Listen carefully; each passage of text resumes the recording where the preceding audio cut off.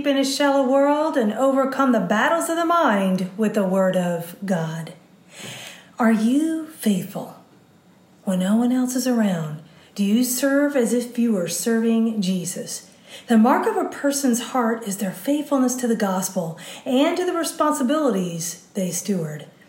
We're reading today from Luke chapters 15 through 17, and the verse of the day is Luke 16, verse 10. The one who is faithful in a very little thing is also faithful in much, and the one who is unrighteous in a very little thing is also unrighteous in much. In context, stories get our attention, don't they? We become involved in the narrative and want to know how things turn out. Well, Jesus was using parables to reach the hearts and minds of those he came to save. He did not just come and relay information. He came and related to us as he shared.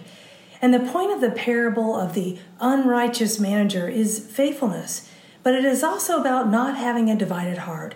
Our hearts should not go after things of this world. We were made for so much more. The unrighteous manager had been squandering his boss's wealth, but he acted shrewdly in recovering some of the debt. Sometimes the realization that we are going to bear consequences for our unfaithful behavior can shape us up real quick. But real lasting change happens when our hearts are in the right place and we pursue faithfulness. Placing the verse in a bit more context, I want to start in verse 7.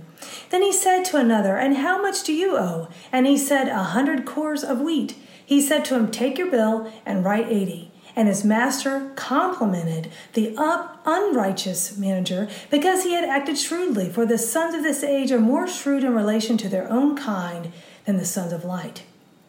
And I say to you, make friends for yourselves by means of the wealth of unrighteousness, so that when it is all gone, they will receive you into the eternal dwellings.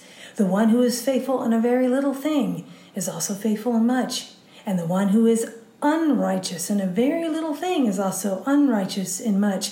Therefore, if you have not been faithful in the use of unrighteous wealth, who will entrust the true wealth to you?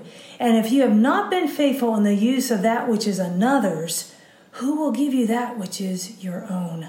No servant can serve two masters, for either he will hate the one and love the other, or he will be devoted to one and despise the other. You cannot serve God and wealth. Faithfulness is an indicator of our righteousness. It is shown by how we handle things and wealth. Do we own and steward them, or do they own us? I chose the key word faithful, which is the Greek word pistos. It means trustworthy, one who can be relied on. Have you ever relied on someone and they were not faithful? Maybe they quit on you or took advantage of you. It hurts. Maybe their motivation was for themselves, but let such times be a reminder that we must prove faithful. As it says in 1 Corinthians 4:2, it is required of stewards that they be found faithful. God is going to hold us accountable to how we served him. May we serve well and be faithful, for when we do, we please God and God grants us favor. Thought of the day: faithfulness leads to success. Application: true success does not come without faithfulness. May our hearts be geared toward God's glory and not ours. Go with God and his precious word, friends. Tune in tomorrow as we head back into the book of Ephesians.